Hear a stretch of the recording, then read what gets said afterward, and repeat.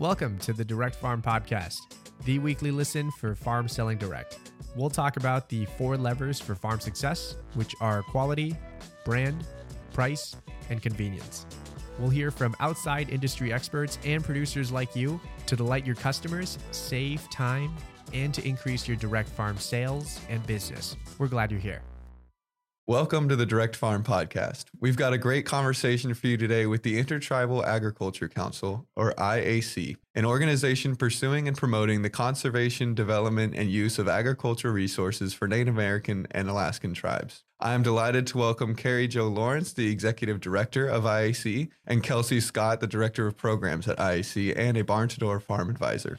Welcome, Kelsey and Kari. To start, could you both share a little bit about your individual backgrounds? My name is Kelsey Scott. I am a beef cattle producer here in the North Central Great Plains on the Cheyenne River Sioux Indian Reservation. My husband and myself are very involved in both of our family's operations. I'm also the owner of DX Beef, which is a direct-to-consumer grass-fed beef marketing option for our businesses. And I get to fulfill the role of being the director of programs at the Intertribal Agriculture Council. I really feel that my professional job is where I get to really talk the talk, promoting transition to regenerative practices or exploring ways to have a more sound business plan. And then my on-the-farm job is really where I get to actually walk that walk and make sure that I'm doing what the farmers and ranchers I'm providing technical guidance to are being advised they should do as well. And I really get to put myself in their shoes, not only be the boots on the ground, but help other boots on the ground, so to speak.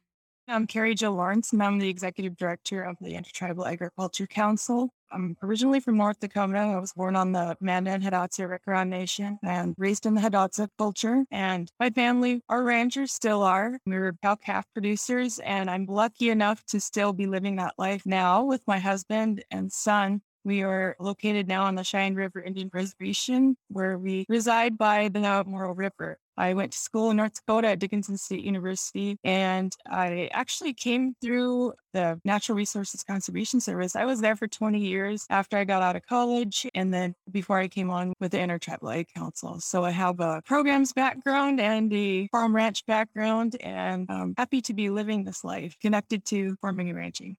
Kari, could you start out by giving us a little bit of the history of IAC and maybe when the organization was founded? Absolutely. The Intertribal Ag Council is probably the oldest and definitely leading intertribal organizations devoted to providing education, advocacy, and technical assistance to Native American farmers and ranchers throughout the United States. It was founded in 1987, and it was formed off the heels of the farm crisis that was happening at that time. And our mission is to promote the conservation, development, and use of agricultural resources for the betterment of Native people. Could you maybe talk about how that mission and the organization overall has evolved over the years and how you've accomplished that mission over your time? Absolutely. The IACs work tirelessly on behalf of individual Indian egg producers and tribal enterprises alike. IAC works with tribal governments, tribal members from all geographic regions of the country, and then our board of directors is made up from representatives from those tribal governments. So they have deep connections with the Indian farmers and ranchers in those respective regions. I feel that's what makes us very unique, and it really has helped us to raise our voices in that advocacy world because we are so connected with our membership. And it's evolved through the years through our membership with their leadership. How did you first find out about IAC, and then what kind of led you to want to take that next step and join and be a contributing member? One of my colleagues, Kier Johnson Reyes, who is the director of the Technical Assistance Network that we have across the country, he recently pointed out to me that I'm technically third generation IAC. I don't really think there was much of a choice for me. It's genetic. No, my grandfather was actually on the initial committee that guided the establishment of the IAC. And then my father started working for the Intertribal Ag Council. He tells the story that it was the spring of 94 and he had a baby girl and she needed diapers and food. And that's me. And he was looking for employment to supplement his on-farm income that was a on-farm investment and didn't have very much return at all. And he he found in the Indian Ag Link, which was a national newsletter that the IAC used to send out to communicate with farmers and ranchers back before social media, a ad that said seeking farm bill advocates. And so he gave the executive director back then, Greg Smitman, a call, and they were able to meet up face to face for an interview a week or two later. And he got hired to work 20 hours a week, really helping producers that were being foreclosed on all the way up to getting started in agriculture, the whole gamut of things, helping them get their goal and helping to provide the technical support through whatever was in front of them. And so the unique thing about this story is I did not realize until I was in high school that my dad had an off-farm income and had been affiliated with the Intertribal Agriculture Council. So I guess that goes to show how good he is at being a present father. It never distracted from our ability to go out and ranch. And now I know why he had late nights working on the computer, right? But he ended up taking me to the annual conference in 2009. And I remember being exposed to such a diverse, passionate, stubborn, strong-willed group of people. And it was like one of those watershed moments where I was like, I don't know what I want to do yet with my career, but I wanted to be with these people. This feels like home. And so I started taking the steps in my undergrad career to look into careers that might overlap with the IAC's work. Back then, there was really still only 5 or 6 employees hired by the organization. So that was fairly slim, but I knew that somehow I could get involved, whether that be working with NRCS and overlap into the work of IAC or something like that. Eventually, when I graduated, I convinced IAC to allow me the chance to serve as their youth programs coordinator. And I started with coordinating youth leadership development opportunities across the country. And that was really when I got to meet Kari Jo. We were planning for an in-person conference in Las Vegas, and we wanted to highlight what a career in natural resource looked like. And so we drove up to the county office and we interviewed Kari Jo back when she was still with NRCS. That's how I got to where I am, working full-time with the organization. I've been able to fulfill a variety of positions so far, and every one of them has taught me so much. I'm just so thankful for the chance to be able to work with the Dynamite crew representing the producers all across the country. Kari, how about you? What led you to get involved in IAC?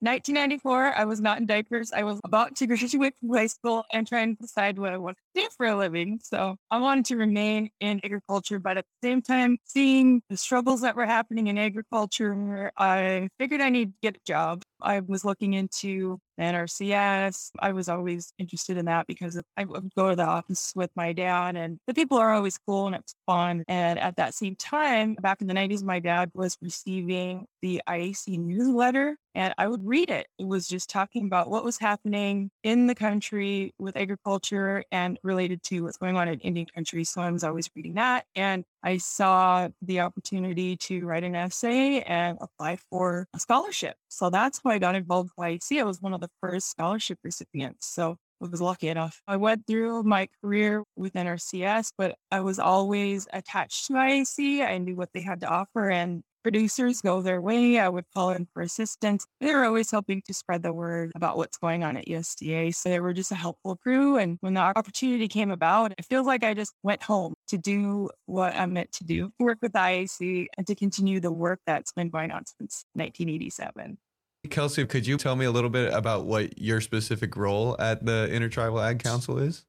So now I get to fulfill the role of director of programs, and Kari Jo was actually our first formal director of programs at the IAC. So I feel like my responsibility is not messing up all the good that she started and continuing to carry it forward. I like to practice what I preach in every capacity, and I'm a really big believer in the importance of regenerative and resilient agricultural practices. And so really how I see my role within the organization is it's looking at our programs and how they work together and how the organization is functioning through that regenerative mindset and trying to deploy that philosophy of creating the necessary disturbance of nature, but then following the disturbance for a more robust and more resilient production cycle, and then preparing for the disturbance that's going to again happen. So for a lot of what it is that we see across our programs is it's the production cycle. And from one year to the next, we might have the wettest season on record to the driest season on record. And our goals as an organization, whether it be in our American Knitted Boots program or in our technical assistance network, they all relate in that we want to help our producers help the land in a way that will keep their family on it and will help to feed their food system, their community, and hopefully rebuild a more localized food system. And it would be great if they didn't have to do that on the evenings and weekends, and they could actually afford to be a full-time food sovereignty advocate and producer feeding their community. So we try to always figure out how to support our staff in a way that they can support those producers. But then my role, I feel it goes both ways. I'm not only relaying resources to the staff to get out to the producers on the ground, but I'm listening to the staff of the programs and I am hearing what they're saying, whether it's they need additional support or if there's an issue in a particular USDA policy that's being administered out there on the ground. I take it upon myself to coordinate with our administrative team to try to address that and to ensure that communication goes both directions. It's said that there's not enough people making the decisions in DC that have bull crap on the outside of their boots too, right? So we're in the space of making sure there is a very active Indian ag voice over there in DC advocating for the necessary appreciation for what our producers and their ancestors did for this landscape of ecosystem. Kari, could you touch on your current role at Intertribal Ag Council? My role is really around the strategic planning, and I feel like putting puzzle pieces together so that we could have an impact nationwide. And of course, that comes with making sure our staff is on the same wavelength because we are all remote throughout the whole entire country. So just keeping those puzzle pieces working towards the goals of our membership. And it's challenging, but so amazing when we see things come together. It feels like we're all working towards the same goals. We want to produce good food for all people. And seeing those goals come together is super amazing. So yeah, playing a chess game and keeping the team rolling and supported, definitely main parts of my job. Kelsey, could you maybe talk about some of the resources that IAC offers members and about how those programs have evolved over the years? I think that one of the things that actually drew me to working with Barn to Door is how they have what we have here at the IAC in the form of direct human-to-human technical assistance support. When I was able to get set up with an onboard manager for my account at Barn to Door, and they worked with me weekly and held me accountable in pursuing my own goals, I was on the receiving end of the technical assistance support that our organization provides producers and tribal entities and tribal departments day in and day out. And I think that skilled level of expertise that is willing to be shared across the table or virtually is something that you just truly can't quantify the real impact that has because it's so personalized and empowering to that individual producer. Here I am now as one of the biggest advocates for Barn to Door. Like I'm always directing people to it, whether they have food to sell or not. And I just have to feel that that's what our producers do as well. After a couple of technical assistance sessions with us here at the IAC, is they feel empowered to go out there and to relay this information to their neighbors or to their family to make sure that they're accessing opportunities as well. So it really has an exponential impact. We provide technical assistance in a couple of different capacities, though. One of them is from like a business standpoint of getting a true assessment. Okay, what does your balance sheet look like? What are your operations ins and outs for cash flow? And is there a way to better restructure some of this debt in a way that better aligns with the production system that you actually have envisioned for yourself?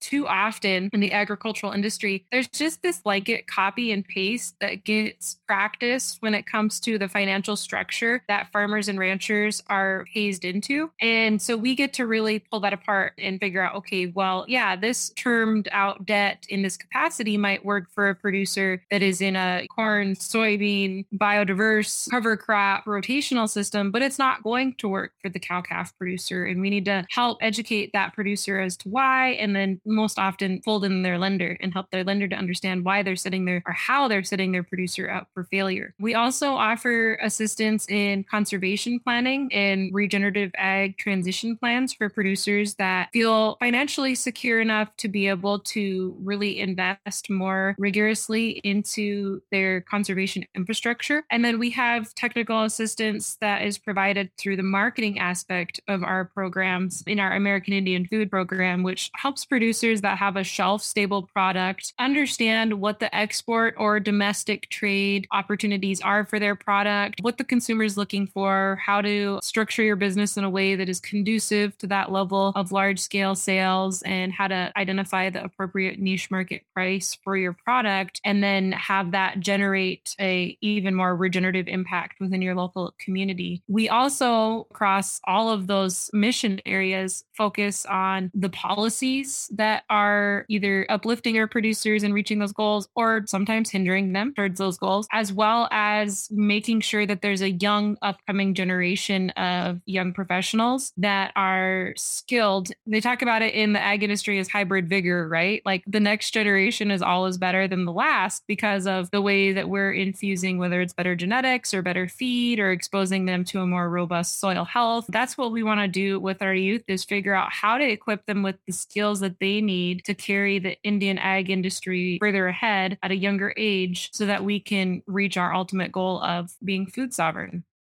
A lot of times the challenges that farmers are facing are very specific and unique to them. So that's great to hear that you guys have been able to provide programs and resources that can help them through those unique challenges. I think farmers always appreciate the one-on-one help. That's certainly something that we've found as well.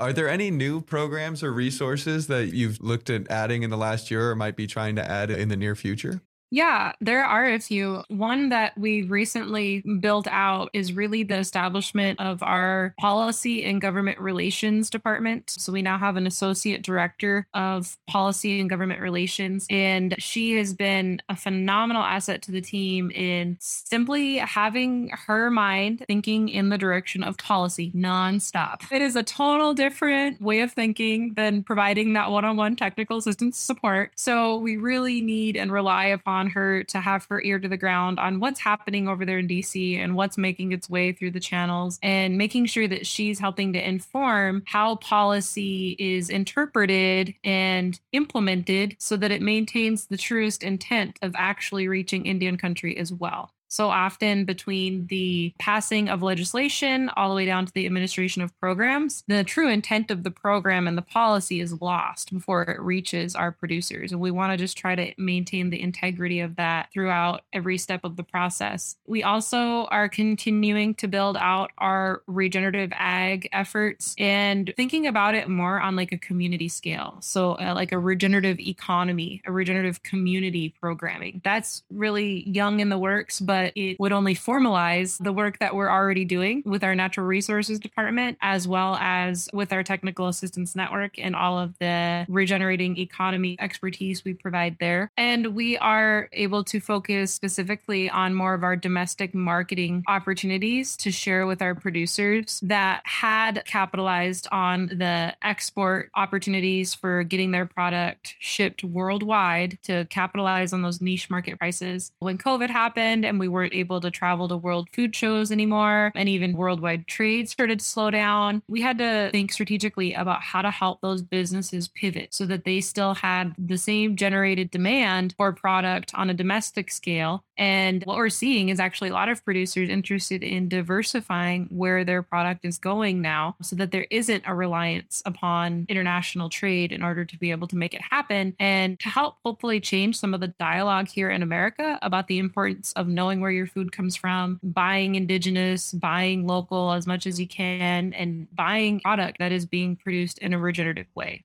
So Kelsey, IAC runs a diverse range of programs. You've already touched on a few of them, but one of those programs focuses on market development. What is the primary focus of that program, and what are some of the major accomplishments or conclusions that you guys have resulted in out of that program? Well, one of the accomplishments is that we have an established partnership between our American Indian Foods program and Barn to Door, and that is helping us to amplify for our producers that are carrying the Made and Produced by American Indians trademark their online market space. It's helping them to build out a more robust online purchasing option, and the feedback that we're able to provide to Barn to Door and the responsiveness that Barn to Door offers us in accepting that feedback and building it into their online platform has been really tremendous to make sure that our producers that we're connecting with Barn to Door are able to actually best market their product. We have some very significant accomplishments, but for me, being the soil nerd that I am, one of the most significant accomplishments that I think we have made through our market development programming in 2021 is the establishment of our Regen Nation Pledge. And our Regen Nation Pledge is just that. It is a commitment by our farmers and ranchers,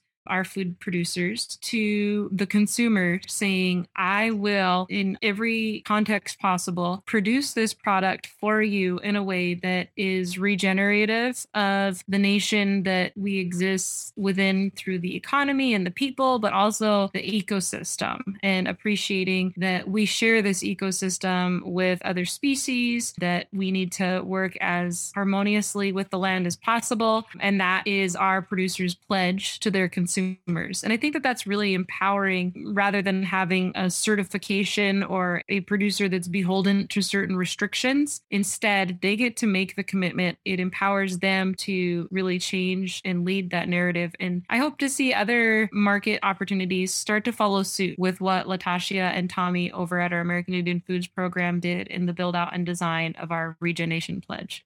On your guys' website, you have a complete brochure on some of the success stories of IAC and its members and some of the accomplishments that you guys have done over the years. Could you maybe share a particular success story that comes to mind or that you feel particularly exemplifies IAC's mission in action? We had a particular case where we provided technical assistance for financial planning and for conservation planning. And this producer, we were able to connect him with one of the native CDFIs that we work with, and he was able to secure the patient capital through our regenerative finance model. It provides them a chance to build their equity while being able to do other things in their business. So seeing that deployed and unfold where he was able to afford to implement some of the regenerative grazing practices on his ranch. And the new system, it not only improved his grassland resource, but it really set him up for an improved bottom line due to the less inputs. So, sometimes less is more in these situations, but people are afraid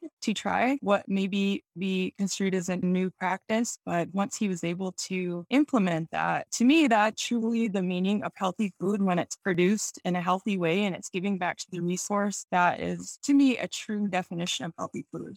Kelsey, do you have any success stories that come to mind that you think display the mission of IAC? One that always stands out for me is I got to serve as a technical assistant supporting a young lady by the name of Jessa in pursuing a farm service agency youth loan. She got her loan. It was a less than typical loan. In fact, that she didn't want to just buy cows that were going to have a calf. She wanted to buy 5 head of heifer calves and she wanted to develop them. She wanted them to come from her dad's herd. And that was going to require 1 year's time of growth before they would even be able to breed. So those 5 animals wouldn't generate an income. So it took us a little while to get this application through the Farm Service Agency $5,000 youth loan application process, but we were able to get it done. And throughout that process, it just was really empowering to see her take ownership in her plan and to decide that, no, this is what I want to do, and to not be persuaded by what was being offered to her instead, but to stick to her guns and to remain confident and reflect back on her goals as to why she wants to do it this way. And after we got her loan approved, she was able to pick out her 5 heifer calves from her dad. And I think her dad really appreciated being able to utilize her help all winter feeding heifers. And that next spring, we were at a branding together. And one of the neighbors was teasing her and poking fun at her, tickling her. And we were going back and forth nonstop. And she would be throwing a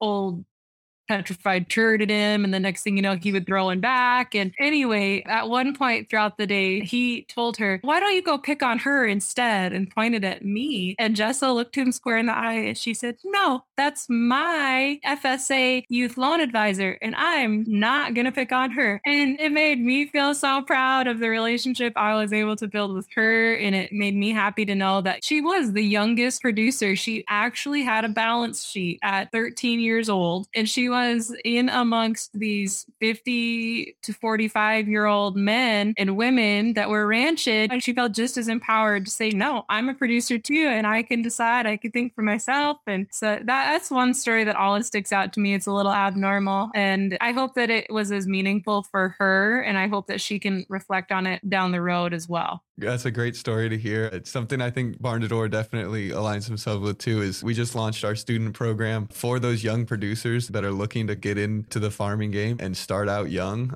Kelsey, so Barn to Door was delighted to sponsor the IAC annual conference last year. It was virtual, but your next conference is coming up in December 7th through the 9th. What could attendees expect to learn at this conference? And if they want to sign up, how would they go about that?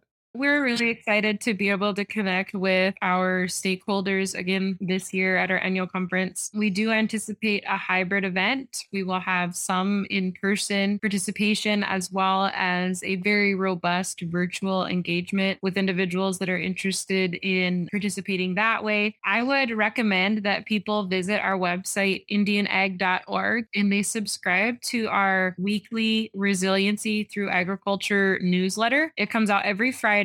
And that is where you will get updates around registration, when it's open, what the cost is going to be, who you can expect to hear from and learn alongside. And we also share updates about all of our programs and some of those little success story nuggets that Kari and I talked about on a weekly basis. So I encourage you to visit indianag.org and register for our newsletter if you want a little Friday pick me up to help get you through the last day of the week.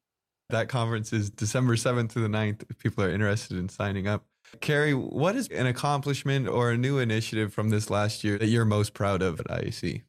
Well, I have to say I'm very proud of the strides that we've made in connecting people to regionally available food. And I'm not just saying that because we're on a Barn to Door podcast. I am really serious about that. I don't like talking about the pandemic, but it really did force people into looking elsewhere for food. And I think it really opened a lot of eyes like, wow, this was so easy to find, to get, and it's so much better than the superstore that we would normally go to. But I'm very proud of that. And we're continuing our work into elevating our producers in that realm where they haven't before, and then absolutely connecting people to those hubs.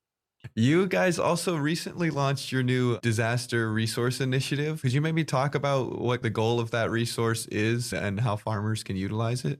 Our goal is to try to get resources put together into one place that are usable and people can find them. And then maybe if they need assistance in figuring out how further to participate, that we could connect them with our regional representatives that are out in the field. Normally, if there's a drought going on, it's just in one little area, or maybe some floods, it's in one area. But there are things going on throughout the whole entire country. Our producers need to know where to look because there are a lot of resources, but what's applicable and how do I find what's feasible? So that's the goal, is to have it in one place and to provide assistance for those resources. Kari, looking forward to what's next for IAC. What are you guys hoping to tackle next? What's on the horizon? One of the big things that we're launching is the ramping up our work with our Native Farm Bill Coalition, basically bringing all of Indian country together to work on our Farm Bill efforts. We need to hear the voices throughout the country to hear what's needed for changes so that we can all make better contributions to accessibility and to providing healthy food throughout the country. So that's one of the huge things on the horizon. So everybody pay attention to the upcoming meetings that we're going to be holding because our stakeholders are out there and we need to hear the voices. So that's the big thing that's coming up. Just to piggyback off of that a little bit, to really talk about the possibility for impact in being involved with our Native Farm Bill Coalition. In the most recent Farm Bill authorization, there were 63 provisions that the IAC's Native Farm Bill Coalition advanced along with our partners, and all 63 of them folded into the most recent Farm Bill. So there's so much power behind messages that carry the voice of such a diverse group of tribal leadership and allies. We we do have an ally sign-on opportunity for partner organizations that are not tribal leaders and maybe not even be tribal. So I encourage anybody listening to look up what Kari said, what the Native Farm Bill Coalition is all about and what we stand for. I think you'll see that a lot of what we are pushing for will resonate directly with you as a producer working to feed your community. That's great. Great to hear that you guys are having success in that. I'm excited to see how it continues over the course of the next year. I want to extend my thanks to both Kelsey and Kari and the entire membership at the Intertribal Ag Council. At Barn to Door, we are delighted to serve farmers in all 50 states, including the members at IAC. For more information on the Intertribal Ag Council, visit indianag.org. To learn more about Barn to Door, including access to numerous free resources and best practices for your farm, go to barntodoor.com/resources. Thank you for tuning in. We'll see you next week.